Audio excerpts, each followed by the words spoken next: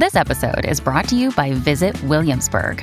In Williamsburg, Virginia, there's never too much of a good thing. Whether you're a foodie, a golfer, a history buff, a shopaholic, an outdoor enthusiast, or a thrill seeker, you'll find what you came for here and more. So ask yourself, what is it you want? Discover Williamsburg and plan your trip at visitwilliamsburg.com.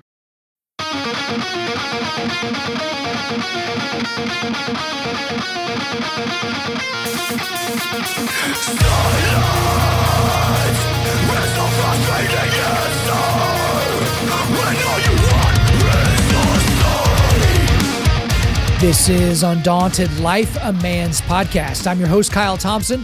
Let's get into it. All right, guys, today we've got a return guest on the podcast. He is the one and only John Eldredge. This is his fourth appearance on the show, which makes him the number one most appeared person on this podcast ever. This guy is incredible. If you don't know who he is a Christian author, counselor, and lecturer. He's a New York Times bestselling author of a large number of books, workbooks, and group studies. And he wrote the seminal work in men's ministry history, which is Wild at Heart, which came out, I guess, 20-something years ago now. But he's also the author of a brand new book, which is out this week. If you're listening to this on time, it's called Resilient, Restoring Your Weary Soul in These Turbulent Times. He also has books that you guys have probably heard of, like Beautiful Outlaw, Waking the Dead, Fathered by God, and a bunch of other things. And again, like I told you, he's been on this podcast a bunch. He was on episodes 141, 193, and 272, and now on this one.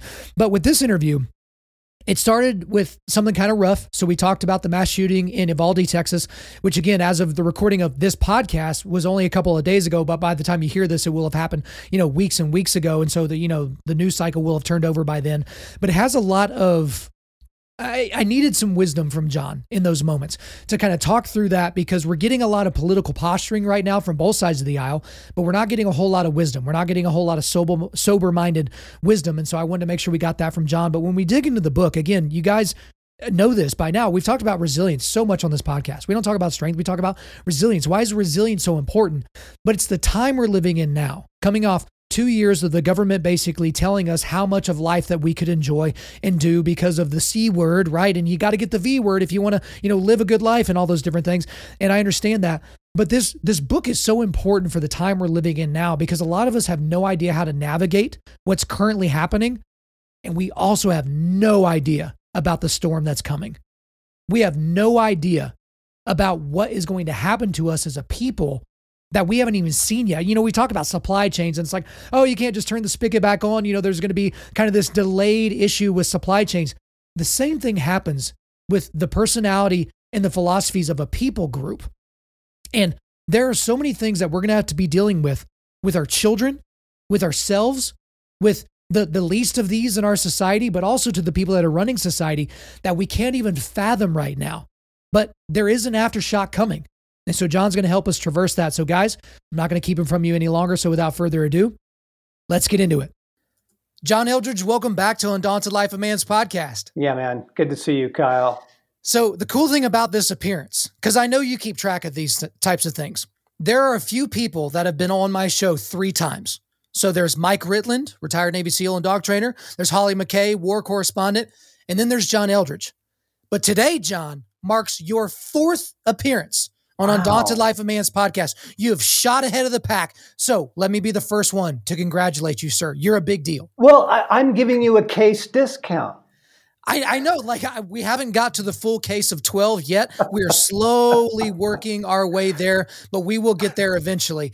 Now, I had to kind of start on somewhat of a positive note, because the very first thing I want to talk to you about is horrific. And as I was preparing for this interview, I couldn't get this out of my head in the preparation, and I think you know exactly what I'm going to say. So as of the recording of this interview, 2 days ago, we saw one of the worst displays of evil that we've seen ever in this country, and that was the mass murder that took place at an elementary school in Uvalde, Texas. So by the time this episode comes out, John, the news cycle will have turned over multiple times. There's going to be 100 other things that people will be outraged about by then. But as of the recording of this interview, a lone 18-year-old gunman who showed a lot of signs of mental issues, no father at home, like all these typical things. He went into an elementary school in Uvalde, Texas. This was after he shot and tried to kill his grandmother. He rammed through the gate, went in, barricaded himself in a classroom, systematically murdered 19 elementary age students and 2 teachers before he himself was killed by a good guy with a gun and off-duty, I believe, Border Patrol agent at the time. And so some of it has to do with what we're going to be talking about today, the book that we're going to be talking about, which I'm excited to talk about. But I can't shake this, John, and I don't know that I should try to. But as we were talking about off air, I have 2 sons now. I have a 2-year-old and a 2-month-old, and my wife is sitting there, with all the stress we have going on in our lives right now. She's like, "But at least our kids aren't murdered." And it's just like, I don't know how to deal with this. Like, I'm just trying to keep my emotions in check, even asking you about it. So part of me just needs John Eldredge, the counselor, to counsel me in this moment, and also to the loads of people that are listening to this episode. How do we deal with something like this? How do we reckon with this kind of evil? Take a baseball bat to a trash can. Yeah, I'm literally actually mean that. That's what I do. You have to have an outlet for the rage on the evil, and we can't go deal with it directly right now. So you can't keep that pent up it's literally in your body now. Like, you feel the tension in your body. So yesterday I didn't have I literally have a baseball bat in the garage next to my trash can. We have those big recycling plastic things. I beat that thing up so many times because you got to have an outlet for it. And then you have to grieve. You have to grieve. That you will store trauma inside of you if you do not grieve it. And so there has to be, you pause in your day and you just grieve it. You just say, "God, this is so horrible. I grieve this." That's all it takes. This is so horrible. I grieve this. I would do those 2 things. I think for a lot of guys, I talk about jujitsu a lot on this podcast. I talk about powerlifting, rucking, all these different things. That has to be your outlet, especially if you're wired like me, like way too much emotion, way too much anger, very few ways of getting it out in a positive way. But when you pick something very heavy up off the ground and then you slam it back down and then you do it repeatedly, or you have a heavy bag in your garage or a baseball bat in a trash can, I think that's something that it works towards. But there's a through point in this story. And as by the time, again, that this comes out, we'll know way, way, way more about the killer. We'll know way more about the students, that area, his background and all that. But almost every single young man, because it's almost always a young man, that does this type of evil, there is no father. Yep. There is no Christ-centered environment anywhere around this person. This person is castigated out of society. Maybe they're a little weird. Maybe they do things a little differently. They go by the beat of their own drummer. And then when you couple that with the influence of the evil one, which we'll get into a lot more here with the book, you get this unbelievable combination, this witch's brew of evil that comes out in this rageful way. And right now, everyone's, that's pretending like they actually care about kids. They're wanting to talk about taking away gun rights and taking away all these things, but no one's talking about mental illness, seemingly. No one's talking about the fatherlessness epidemic. These are things that you've been talking about literally for decades. Don't you see that in some of these issues that come up? Yep. Yeah, full tilt. You just go to any prison in the world. The majority of men there are fatherless. I mean, the data is overwhelming. Right. But let me get, so guys are going, what do we do? What do we do? Let me tell you a very cool story. So I went to a memorial service of a friend last week who finally succumbed to cancer, but he lived a full, amazing life. And there were stories told at this service I had never heard. So get this, 12-year-old boy loses his dad. My friend, doesn't even know the family. He calls the mother up and says, "I'd like to be a friend to your son. Can I take him on some hiking trips that we're doing?" So he reached out to prevent fatherlessness. So this boy, right entering the teenage years, 12 years old, loses his dad in a hiking accident. And my friend reaches out to the mom. And they were in Young Life, so there was, she didn't have to do like a background check, but reaches out and says, look, your son's going to need some male influence in his life. I just like to be his friend. I never knew that story. That is an awesome story. Like, we can do that, guys. We can do that. We can be part of the answer by providing fathering, not just to our biological kids or our adopted or our foster kids, but check out that teenage boy in your neighborhood who doesn't look like he's doing well, and like, take him to the lake, man. Take him out for ATVs. Like, just, say, hey, you want to go off-roading this weekend? You want to go do something together? Like, just bring them into the fold somehow. Right? And I mean, I talk about it this way, like, this is how I'm going to talk about with my boys, is like, if everybody else is bullying the kid, even if you're the funny one in the group, even if you're the one that can give the best zingers, you're going to be the kid that stands up for that kid. Even if you don't like him, even if you think his clothes are weird, even if he smells funny, you're going to be the kid that befriends that kid. Cause that could be the relationship that changes an entire multitude of lives. I've even got a buddy named Aldo that he doesn't have a wide background in baseball, but he's a little league coach right now. And, the team's not doing great. I mean, we're in an area where there's a lot of really good baseball coaches and good young baseball players, but he's not overwhelmingly obsessed with, balls and strikes and stolen bases and batting average. He's very obsessed with these kids coming together and playing together and learning how to play with one another. And he's doing that with like 6, 7, 8-year-olds. And this is a guy who's retired military. And so he's like, he knows the lessons that are going to project these people into, most of these kids aren't going to be major leaguers, right? But all of them hopefully are going to be adults someday. They're going to be workers. They're going to be dads. They're going to be husbands. And it's having that type of focus. And so again, there's no great way to transition out of that. But we do need to transition into what we're going to be talking about today, which is your new book, which I think addresses a lot of the things that we're going to be talking about, especially in this moment that we're living in 2022. And it's a book called Resilient: Restoring Your Weary Soul in These Turbulent Times. Thank you so much for sending this to me. I'm so glad that I got to check this out. It's one of the books you're doing with Thomas Nelson. So for you specifically, why write this book? And why write it now? Because if you listen to your third appearance on our show, you could tell that this book was coming, even though you didn't make the announcement, right? But why now? Yeah, because the world is in global denial. That's why. The human race has a phenomenal capacity for denial. It's just amazing. So we just came through 2 years of global trauma. The pandemic, the politics, the crazy, the working at home, the kids at home, all that madness, okay? That depleted our reserves. Everybody's reserves are pretty shot right now. And you see it on the highway, you see it on social media, like, people are not doing well, okay? You got to have some point in your life, gang, where you replenish those reserves. You can't just keep running on fumes. And I noticed this in a lot of ways in my life. I used to have a little bit of margin for irritating people. I got nothing. I got nothing now, right? Yeah, and like, I'll pick up my phone to text someone, and I won't even remember who I was going to text. The mental fragmentation, and then as soon as that story, of Texas hits the news, part of me just went, I don't want to hear that. Yeah. Now, of course, Stace and I have been praying, but we have really wrung ourselves out. And it's not just the pandemic and all that stuff. Like, the crazy of what we consider to be a normal world. You talk about this in your podcast all the time. The world is blowing up. That's a very draining place to live in. And if you're going to live in it well, you have to develop resilience.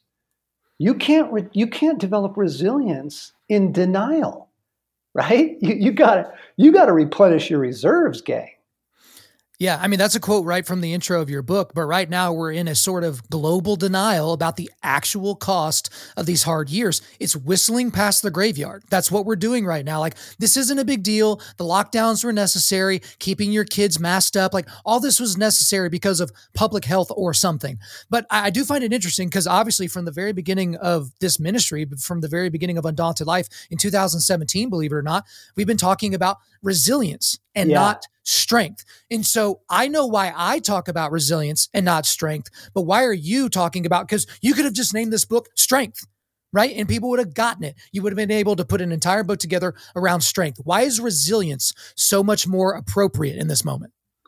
Well, because strength will last for a day, but resilience rebounds. Right. That's why.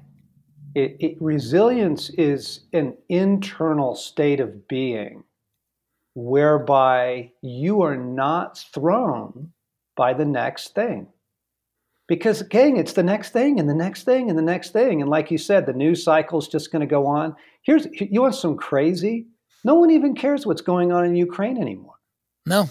It's old news. Right. And Afghanistan is super duper old news. Yeah, which is even more tragic. Yeah. Right. Right. So the thing is, like, it's going to be the next thing tomorrow, folks. And then it's going to be the next thing after that. And then it's going to be something in your kid's school or your family's life. It's going to be the cancer. And if you intentionally develop resilience, you won't be thrown. If you don't, you're running on fumes, man. I think, I jotted it down here, draining. Like the draining of something. So the way I talk about it is to look at the World's Strongest Man every year. So, or the Arnold Classic or the Europe Strongest Man. Those are kind of the top 3 strongman competitions. The day after those, like I think Martins Licis is trying to win all 3 of those this year. A former World's Strongest Man, one of the greatest strongmen ever. The day after that competition, he's not the strongest man in the world anymore because his body is drained. His body is broken down, but he's a resilient athlete. If you give him 2 weeks of recovery and stretching out and water, guess what? He's going to come back and be the strongest man in the world again. Okay, that's the word, recovery. Yep. So you read any athletic training stuff, guys. You read the top athletic trainers, and they will tell you that the key to athletic performance is recovery. Mm-hmm. It's not the training. It's the recovery. The recovery period is more important than the training because otherwise you're just tearing your body down, right? If you let your body recover, you build resilience, okay?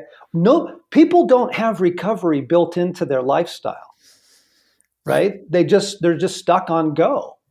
I was going to say it used to be diet and exercise. And now smart people are diet, exercise, recovery. They're like, guys, like you're doing all the extra sets in the gym and that's great. I need you to get an extra hour of sleep because that's like HGH. That's like natural human growth hormone. That's like a natural testosterone boost. You're trying to get it from bottles and from pills and from the secret powder you bought from Russia. It's like, no, brother, like what you need is you need to sleep. You need to turn everything off. But I mean, you talk about that so much in the book, John. We can't do those things, but also our resilience I think you used the word evaporate, that our resilience can evaporate in a moment. Why are we so susceptible to even the buildup of our resilience to be able to just disappear almost immediately? Well, it's like a compromised immune system. If you keep taking your body through stress, you're going to compromise your immune system to the point that you're not going to recover well. And that's what we've got in modern life. What people think is a normal life. Right. You get up, you check the news, you have a cup of coffee, you blast to work, you listen to the talk radio, it's go, go, go, go, and then you just pass out in bed at night. It's like falling off a cliff. I get to the end of my day and I fall off a cliff and I wake up the next morning. That is madness. You cannot live like that. And so I just wanted to sound the alarm call and just look, can we be honest, people? You can't live like that and develop resilience. John, it seems like the last several books that you've offered to the world have been in that vein. Yep. Whether you're talking about, just basically how to get that breathing room or how to kind of do life with other men or how to be resilient, it's because of that. But I think it couldn't be coming at a more appropriate time. So I want to read this quote to you and kind of get to my question. Here's a quote from early in the book. The first stage of the coming storm is this. We've all run out to find life and joy following years of stress, trauma, and deprivation, but it isn't working. It won't work. We return to our normal Monday through Friday disappointed. Disappointment will become disillusionment, which makes us extremely vulnerable to our enemy. So in our last time that we chatted, John, you mentioned this, right? And I think some people were like, no, I'm just kind of doing me, man. But you mentioned people going out and buying sports cars. They can't keep sports cars, in stock. And, people going out and doing these vacations, and every Airbnb is full, and every, trailhead is full of people, and people are doing this. And, Joe Rogan talked about hunting again. So I'm going to go get my compound bow and get my hunt on. And then we get these people that after all that excitement, after all that, tangible stuff that's getting them excited and getting them half erect and all that, they're the same person. They come back, and when all the lights are out and it's just them and their brain, they're more disillusioned than they've ever been. And then Satan's like, perfect. Yep. The timing is perfect. Yep. And then you get everybody tapping out. You get guys tapping out of their marriages, guys tapping out of church, just tapping out, right? They're just like, I'm done. I got nothing for you, man. Yeah, big time. So New York Times ran an article on this. But I personally, just anecdotally, I know a lot of therapists. I do not know anyone in the mental health profession that has an opening. Right. Well, folks, that may not be you, that may not be where you are, but that tells you where the world is. You go, this is a draining place to live. So what's your plan? What's your plan, people? They don't have a plan. And I have people that are in that space, and they'll do me a favor if I need them to come over and talk me off the ledge or something like that. I know that, but they're adding to their day. They're going to lose an hour with family or lose an hour of sleep or something like that to do a solid for me. But if I was just Joe Client, there's no way they would really get into that. I think it has a lot to do, John, with how we're constructing our days, and we're not allowing ourselves the mental breathing room to be able to cultivate things like mental resilience, which I've been talking about for years, which I'm so glad that you, even in your book, use the phrase cultivating mental resilience. So I want to read this quote to you because I think it speaks right to it. If you spend 30 minutes a day consuming what is called the news, this includes all social media, then you need to spend more than 30 minutes, maybe twice as much, in the scriptures or listening to biblical podcasts. Instead of using your downtime scrolling through Facebook or Instagram, use it to read something that reminds you of the story of God, a psalm, a good sermon, even a simple quote. I think this is convicting for a lot of people in our audience, certainly convicting for me, because to do what I do, to put out the podcast that I do and the writing that I do, I have to consume, or at least I think I have to consume so much stuff because my audience is dependent on it. Every time I get a positive review or a positive email from someone, they're like, thank you so much for spending the time digging into this because I don't have that time. Thank you for helping me through that. But I got to tell you, turning my brain off at the end of the day, John, it's almost impossible. And so I'm soaking myself in the social media news feed or in the 24-hour news cycle and not as much in the Psalms or in a good sermon or something like that. And it does take its toll, and it's a hard thing to get past. Yeah, it is. It is. So turn to nature and turn to music. Like music, there's fascinating studies on what music does for the brain. Beautiful music, not heavy metal, but something that's like you like. Find your style you like, but that when you listen to it, it calms you down, guys. Seriously, like play it in your car, play it in your headphones when you're on the treadmill. Like you turn to some things that bring down the cortisol, that calm your brain down, okay? Nature is phenomenal for this. If you run, take it outside, right? If you bike, get off the Peloton and take it outside. Get out in the real world and let it have a healing effect on you. Stace and I just got back from Ireland. We did a conference over there. But what was amazing to me was the effect of the beauty. I didn't know I was starved.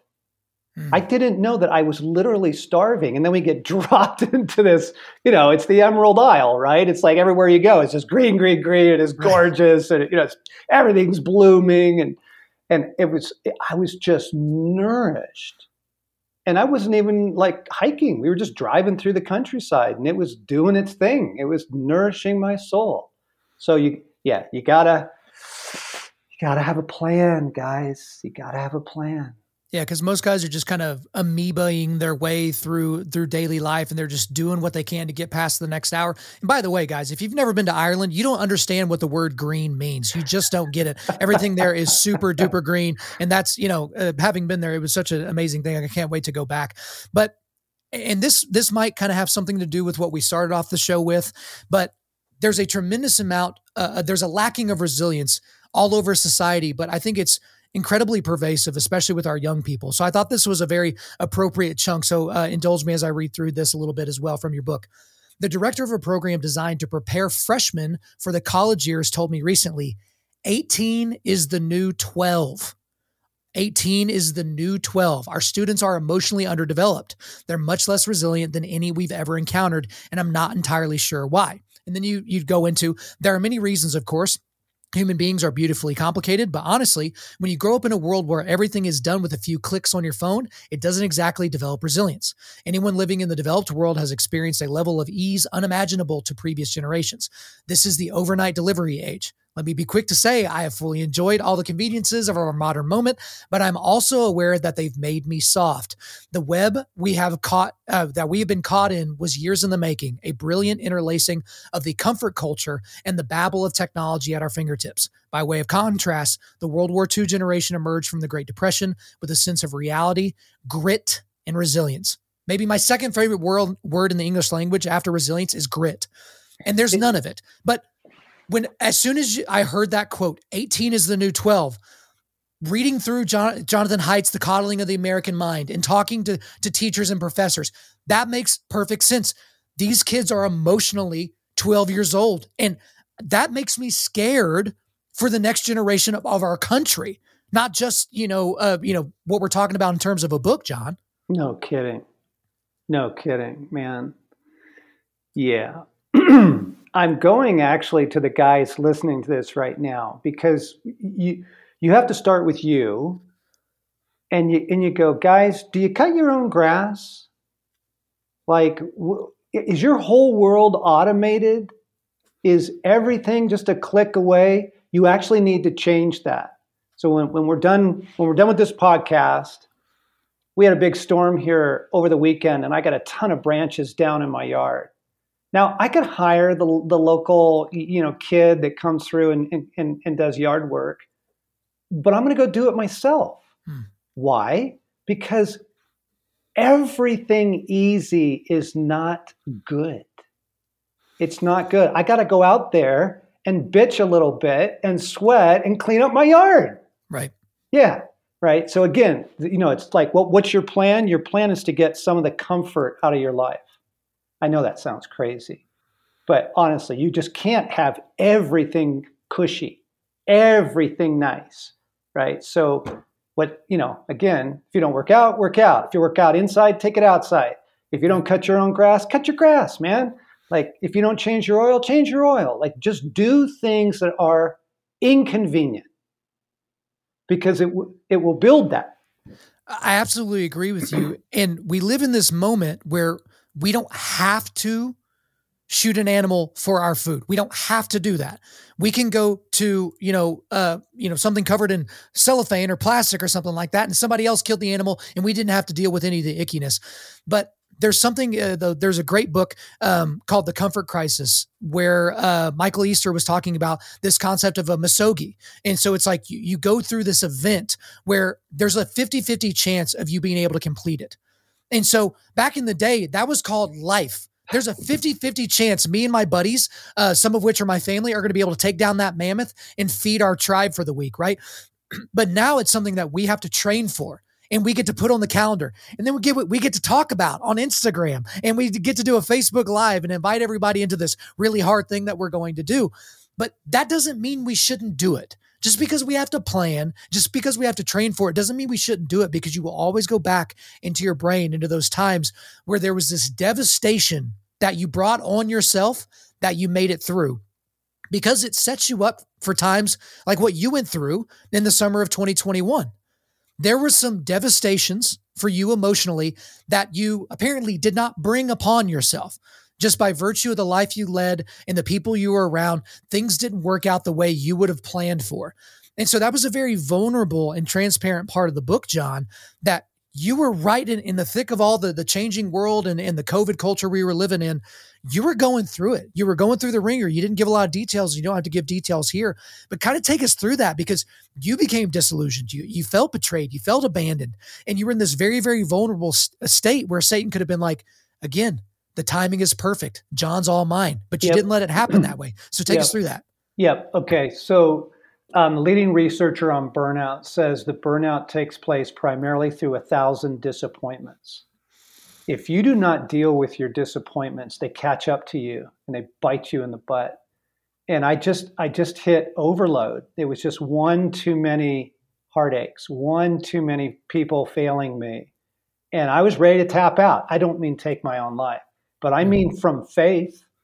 I mean maybe from my marriage. I'm like, I'm done, man. I'm so sick of this stuff.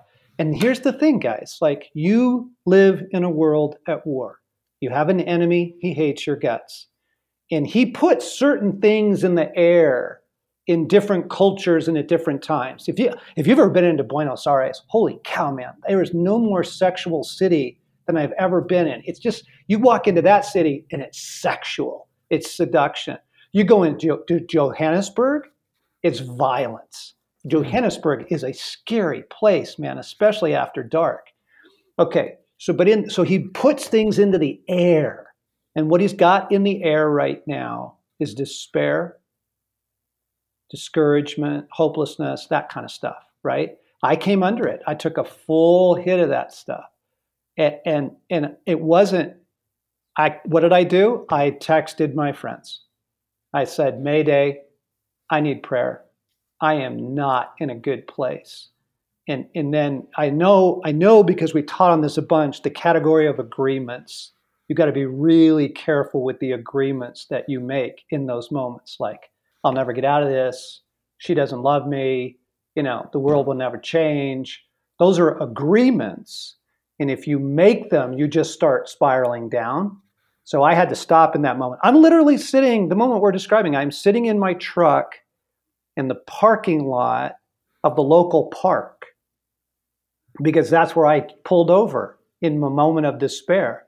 And I'm like, okay, hang on. I'm going to text my friends and I'm going to break these agreements. Break the agreement that my life sucks. I break the agreement that these people are not, and then on it goes, right? So what are the agreements you are making that are just adding to your nosedive? You got to name it and start breaking. You've talked a lot about agreements. Really, everyone in your organization spent a lot of time on that. And it brings up the necessity of having what we call a foxhole. And that's men in your life that are constantly pushing you daily to cultivate spiritual, mental, and physical resilience. And it's the difference between a 6 a.m. friend and a 6 p.m. friend and a 3 a.m. friend. A lot of guys today have 6 p.m. friends that you can call them and they'll help you move a refrigerator or help you with a tax question or something like that. But after 6 p.m., they're not really available to you. But then the 3 a.m. guy, that's the guy that not only when you call him at 3 a.m. does he answer, but you can hear him getting his pants on, putting his gun into the appendix position, and he's grabbing a shovel because he's assuming we're burying a body. We're dealing with some crap because it's 3 a.m. and my buddy's calling me. You got to have those guys in your life. And guys, we've talked about that a lot on previous podcasts. We won't go into that here. I think the most, frightening thing that came up for me in reading this book, John, is the reality and the truth that we haven't seen anything yet. And so you have this quote in there from Laura Van der Noot Lipsky, who's the founder and director of Trauma Stewardship Institute. Here's her quote, here's the quote that you attributed. Lipsky has spent decades helping people navigate the consequences of natural disasters, mass shootings, and other crises, wrote Pulitzer Prize winner Ed Yong. As hard as the initial trauma is, she said, it's the aftermath that destroys people, right? So it's like you have the earthquake, then you have the aftershock, right? And so there is a coming storm that I think we should all be concerned about. But John, what's actually coming? Because, you kind of danced around it with that quote, but like, what's coming? What do we need to batten down the hatchets and prepare for?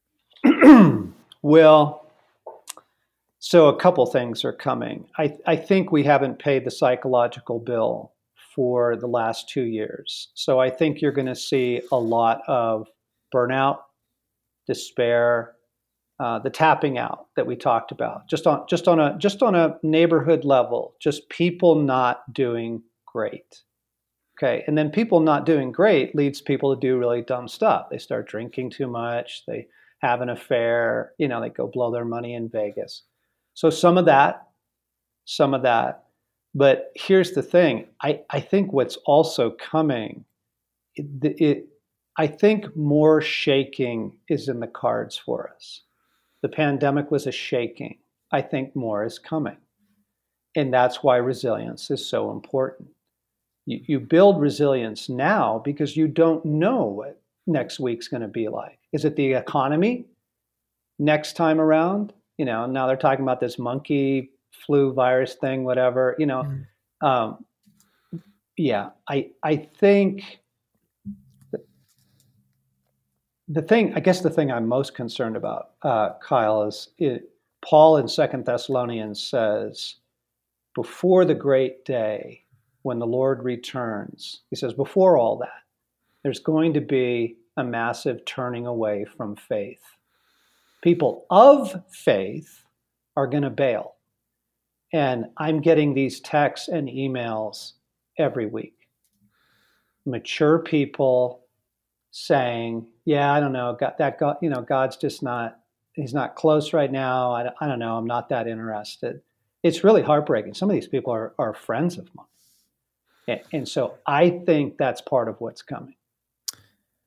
Why did you use the word shaking? Well, why did I use the word shaking? I'll be honest with you, because when I was praying about the pandemic, that's what God called it. He said it was a shaking. Because what the pandemic revealed was our divided allegiances. I mean, everybody, come on, you got exposed. Where you go for comfort and where you go for security. Everybody, where'd you go? Yeah. You were masturbating more, you were binging on alcohol, you were totally checked out on Netflix. Where'd you go? Right? Where'd you go for comfort? Where'd you go for security? It was a shaking. Okay. That's a very interesting word choice. That's why I guess I keyed in on it because, during the pandemic, I went physical because that's where I find comfort is in athleticism and powerlifting and jujitsu and the things that you can control with that. But I want to make a point and then come back to that. That's with physical resilience is you don't know when your body's going to need that physical resilience. When you talk to trauma surgeons or something like that, when you have these people that have these very virile and gritty bodies and they go through like a car accident or something like that, their body's able to adapt to the recovery process even faster. Whenever I had surgery and, I basically had to build myself back up with pull-ups and deadlift and all that, it was the years, the decades of training prior to that made that process a lot easier than somebody who basically never spent any time in the gym. But I want to talk about shaking, and I'm glad you brought this up because there's a movement. I wasn't planning on talking to you about this. The deconstruction movement within evangelicalism. It's popular. It's become a popular hashtag, exvangelical. So you have these people that, in my estimation, are obsessed with pleasing the moral betters, supposedly, of society, who all happen to be secular humanists, and say, you know what? I looked into the Bible and I learned a little bit of Greek, and I don't agree with what my church taught me growing up. I've been damaged somehow. I've victimized, and also I am a victimizer. I've deconstructed my faith, and won't you know, I didn't find anything worth hanging on to. All these deconstructionists somehow don't ever build something back up that's stronger than it was before. And I've had some conversations with some people here recently that'll be coming out where we talk specifically about deconstruction. And a lot of people in the church are making that like their thing. It was like posting the black square on Instagram 2 years ago. Oh, I'm deconstructing right now, so I can't really talk about that any further because I'm still trying to figure me out. I feel like Satan is all over the deconstruction movement, obviously. Am I nuts? No, because they're not reconstructing. Exactly. That's the problem, is that this is very, very close. I have very close people to me doing this right now. And the problem is it's the zeitgeist. It's the Kool-Aid. It's in the air, folks. It's what we are breathing. This is the toxic stuff of unbelief and despair and discouragement. But so this is why we keep going back to the mental health thing. When I talk to those people, there is always a disappointment beneath it all. This isn't intellectual. Come on. In the end of the day, people don't live by that. It is some sort of loss, setback, heartache. And here's the thing, Kyle. everybody has an ace. Everybody has an ace that they hold out against God. And they say, I'll believe you're good when I get married. I believe you're good when you heal my mom of cancer. I'll believe. Everybody has this ace, right? And when that doesn't happen, this is where they start the deconstructing stuff, right? But it doesn't start intellectually. It starts with some sort of heartache. It starts with some sort of discouragement. And it's like, God, you didn't come through. I didn't get that job. I didn't get promoted. What on and on and on and on and on.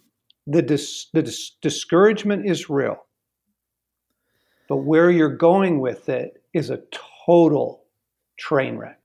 I absolutely agree with that. And I was just jotting this down as you were saying, it's the weakness of the foundations of their salvation to begin with. And so I've been listening to a lot of people that are kind of, Reformed, Calvinists, these types of people. And, when you listen to someone like John MacArthur, a giant of the faith, say something like, you think all you have to do is just pray a prayer and that you're a Christian. It's not, prayer plus works gets you to heaven, but it's like, we're not seeing any fruit. And, I have this dissonance with stuff like that. But you see these people that prayed a prayer at church camp when they were a teenager. And then as a 25-year-old, they didn't get the job. And all of a sudden they're thinking that God doesn't exist anymore. Yeah. Someone close to them died suddenly. Yep. And then all of a sudden their entire worldview falls apart. And that's where I feel like these people that have a deep theological understanding of their faith, that's how they create spiritual resilience. Because when these things happen, oh, I sprained my ankle, everybody pray for me. It's like, no, like that, like, I feel like it's a much, much deeper thing. Of all the negative things that deconstruction has caused, I think the positive thing is showing people like, look, if you're not like reinforcing your faith with truths, if you're not spending time marinated in the scriptures, you're going to get snatched up by Satan at some point, right? Yep.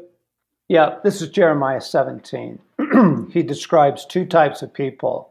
There's the tumbleweeds, and then there's the people who are trees planted by the river, who flourish in any season. I think he also says in times of drought, they flourish. So that's resilience. Well, they're planted in God, and they're planted in his word. See, this is so simple. Here's the basic mistake people make. How do I fit a little bit of God in my life? Right? I've got a really busy life. I got a lot of demands. I'll squeeze in a Saturday night service, or I'll listen to a podcast, or like, how do I fit a little bit of spirituality into my life? And I just got to tell you, that's not going to work. That won't work. It's literally bass backwards. I mean, you have to do the opposite. You start with a life that is grounded in God. And from there, you build outwards. It's not, how do I cram a quick prayer on the way to work? It doesn't work. It doesn't. Now, he's super kind, and he'll often come through for you anyways. But yeah, we just have to get real that we have not built reality into our spiritual lives. You live in a world at war. You have foul beings that hate your guts, hate your family's guts. Live like that. Get serious, folks. Yeah, that section of the book was actually very huge for me. And I guess this is a good time to point out, like, we're literally just scratching the surface on this book, gentlemen. So that's why I always put the books in the show notes, because we're basically going over the 30,000 foot view, and I'm just dropping down here or there. But that is a mistake that a lot of people make, because I even think of my own internal dialogue over the last several months, now that we have 2 children. And so I'm like basically taking complete care of the 2-year-old so my wife can care for the newborn. And now it's like, oh my gosh, that little bit of time that I thought I had is now even farther away. Like, people are like spending 3 hours watching, Stanley Cup playoff games right now. I'm like, how do you have 3 hours to sit around and only watch the television? This is insane to me. But it's like, I'm trying to think, like, when can I squeeze in a little bit more Jesus? When can I squeeze in a little bit more of a podcast or a little bit more apologetic study or something like that? And you're right. It's bass backwards. It's something that really, really is hard for us to wrap our minds around.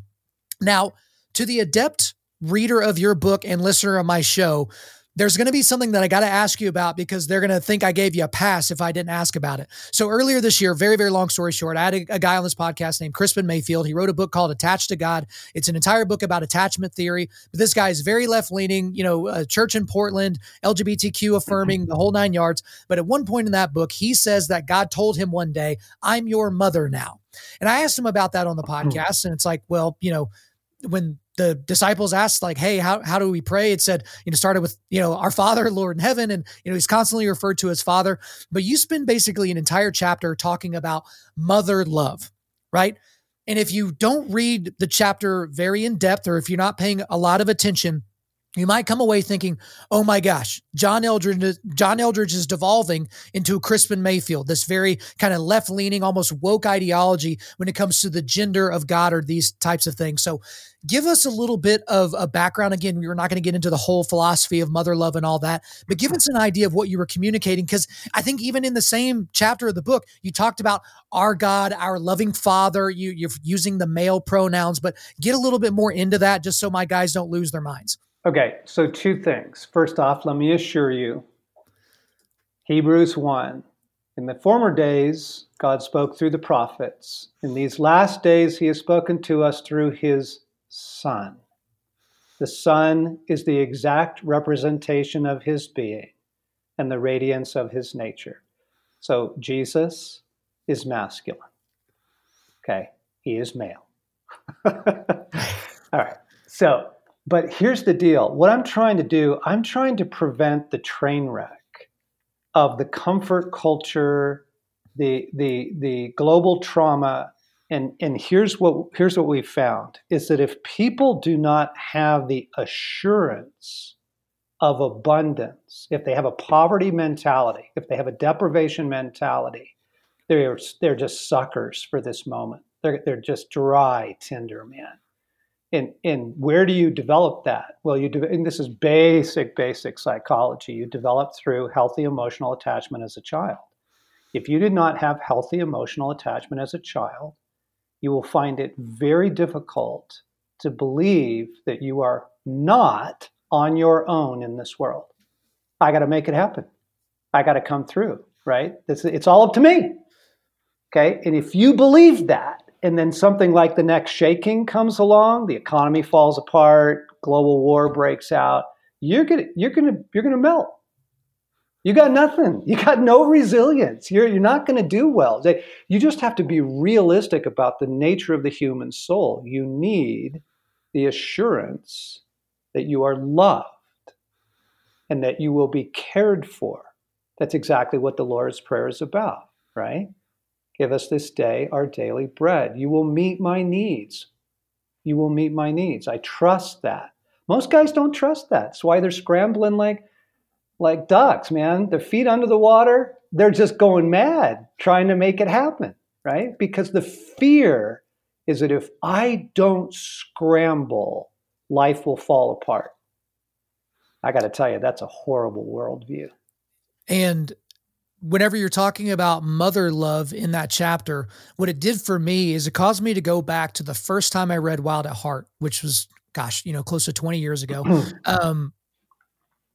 And you were talking about the father wound, and I wasn't connecting. I wasn't connecting with anything in that chapter because I didn't have one of those.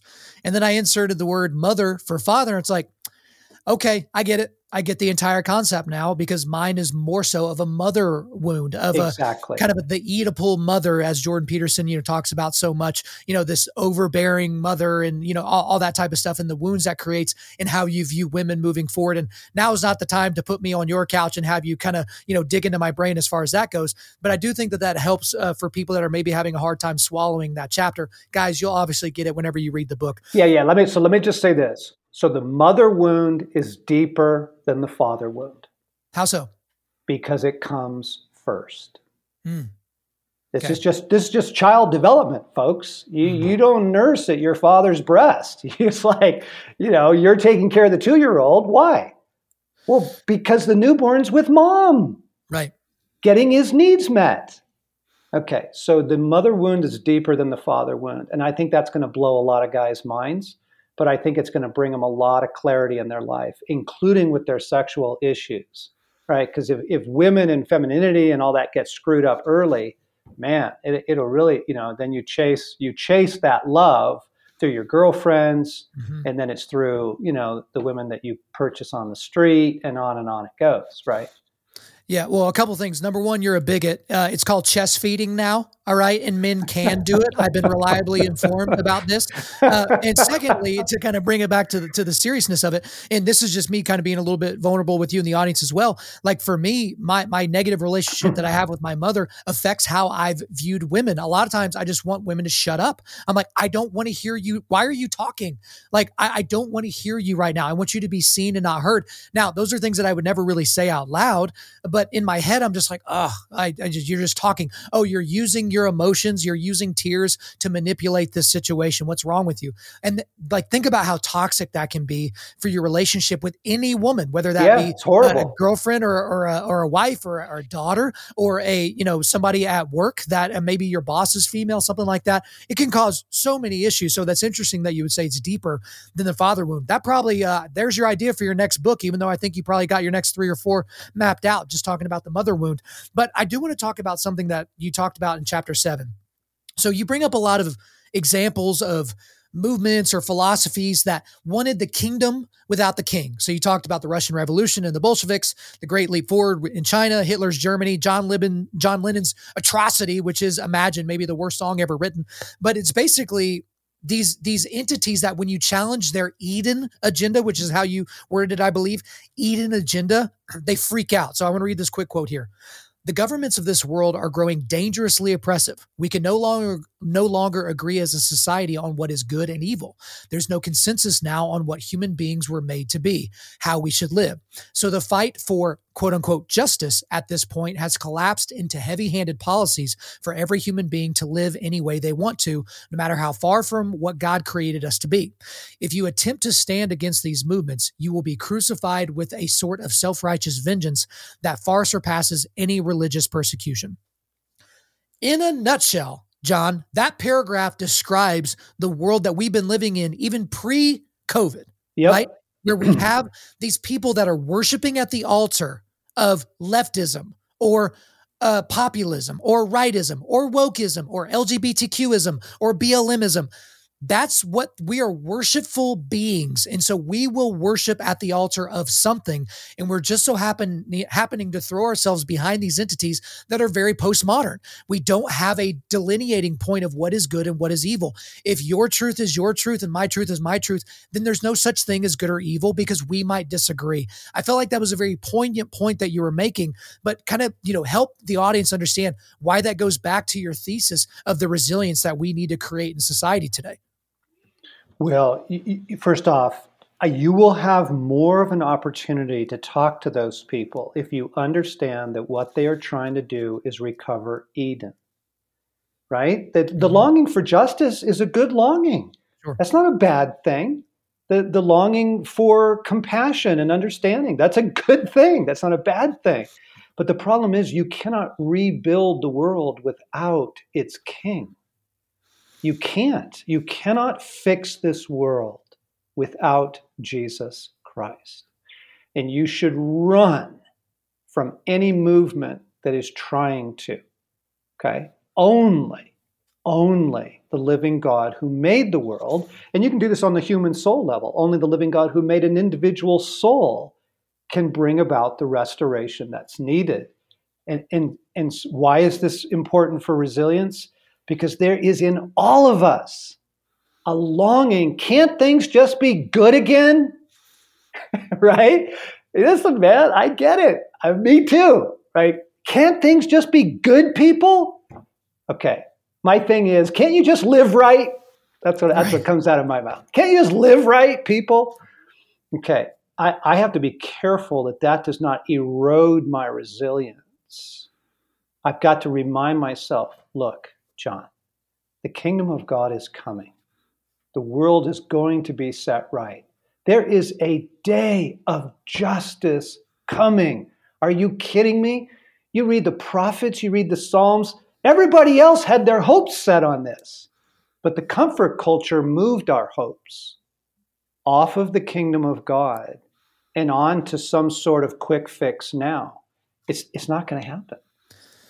And it's when your worldview gives no room for cosmic justice, you have to create justice. I think Thomas Sowell wrote an entire book about cosmic justice. And again, if you have no Judeo-Christian ethic, if you have no grounding in a biblical worldview, then you have to hit the streets for racial justice or something. You have to hit the streets for, reproductive justice or something. Like, you just make it up and you will dedicate your entire life to it, and you'll get it tattooed on your forearm, and that's what you're going to be living for.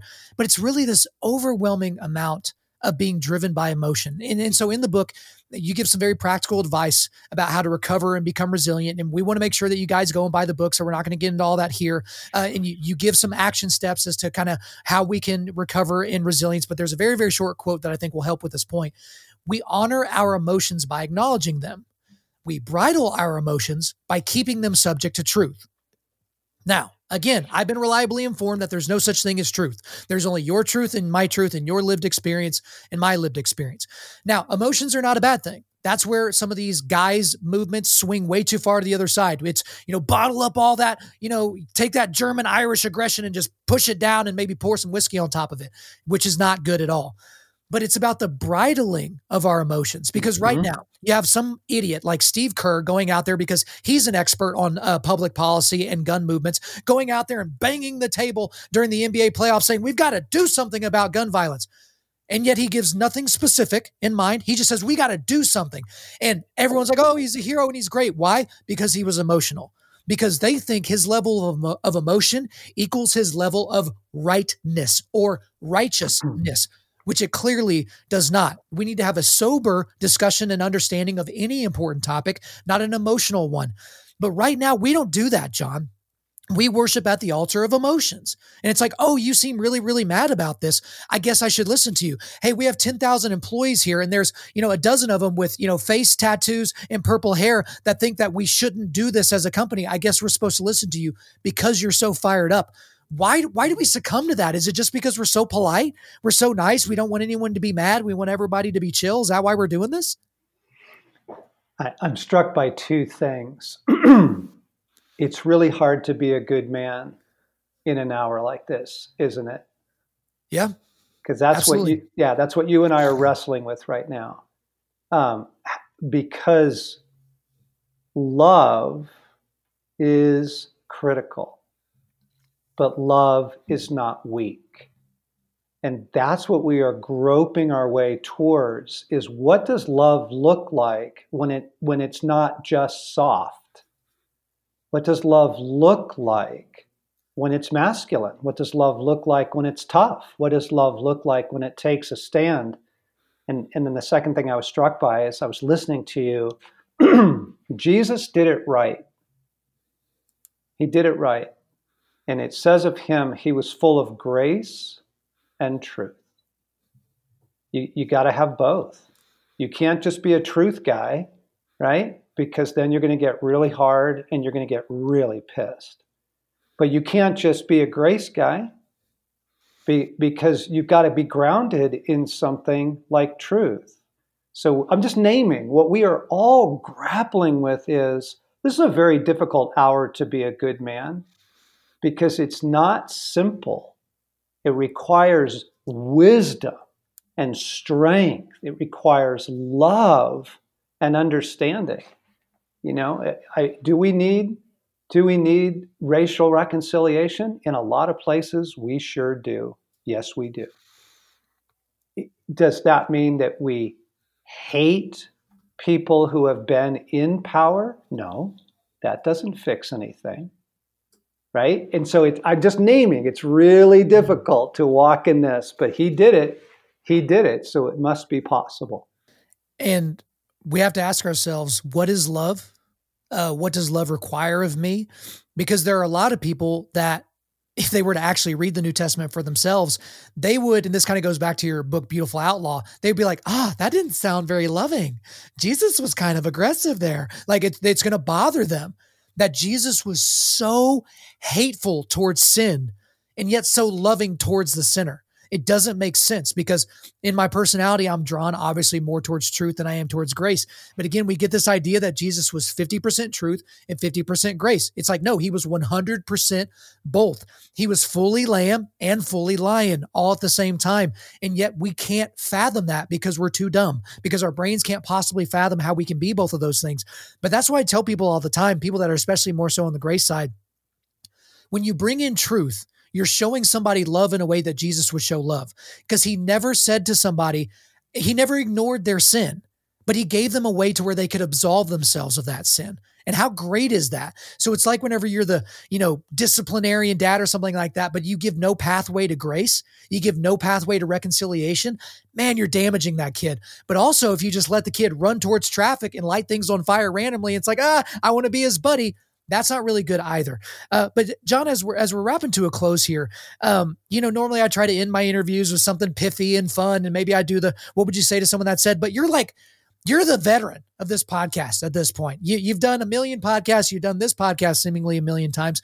So I don't want to set you up with any particular question. I'm going to set you up with a word, and that word is wisdom. As we part on our fourth appearance for you here on this show, what is your parting shot for wisdom for our audience for what they should be thinking through in this time in history? You have to develop a conversational relationship with God, because you cannot figure out everything on your own. See, the thing about the grace and truth thing is it depends on the moment. It's not that it's one or other. It depends on the moment. It depends on the situation, right? What's needed in this situation? Is it discipline? Is it mercy? Is it a hard moment? Is it a timeout? Or is it ice cream? It depends. It depends on the moment. You can't figure life out on your own. Friendship with the living God is available to you. Learn to hear his voice. Ask his opinion of things that you are about to do. I mean, right down to the level of the conversation you want to have with your wife tonight. God has rescued me so many times from blowing things up when he's like, not tonight. And I'm like, no, you don't understand. Tonight's perfect. And he's like, don't even bring it up. I'm like, don't even bring it up. He's like, literally, do not say a word. And it ends up being this massive rescue. So guys, this isn't about being geniuses in a postmodern meltdown. Nobody's got that. You can be friends with God. That's a great word to end on, guys. Marinate in that thought. Having a conversational relationship with Christ and with God, it's an incredible thing to think through, and put that as a good filter for the devotionals that you're doing, for the theological study that you're doing, the apologetic study as well, because there is a way where you can basically mentally masturbate. You can get a whole bunch of great facts in your brain, but if you don't have a relationship with the Father, the application of those facts is going to be a little bit stunted. So John Eldredge, that's all for me. Is there anything else you want to get off your chest? Right on, buddy. Thank you. Really good to see you again. John Eldredge, thank you for coming back on Undaunted Life of Man's podcast.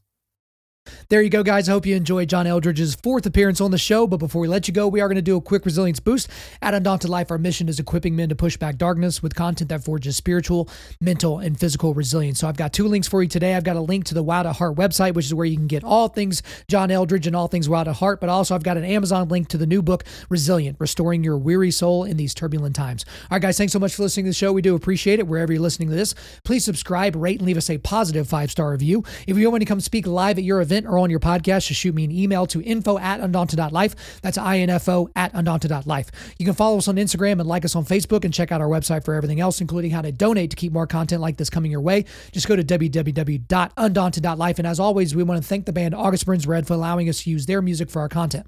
The music on this podcast is their song Cutting the Ties, which is off their 10th anniversary re-recording of their album Leveler. The links are in the description. I'm your host, Kyle Thompson. Remember, keep pushing back darkness. Keep forging spiritual, mental, and physical resilience. Keep seeking the Lion of Judah.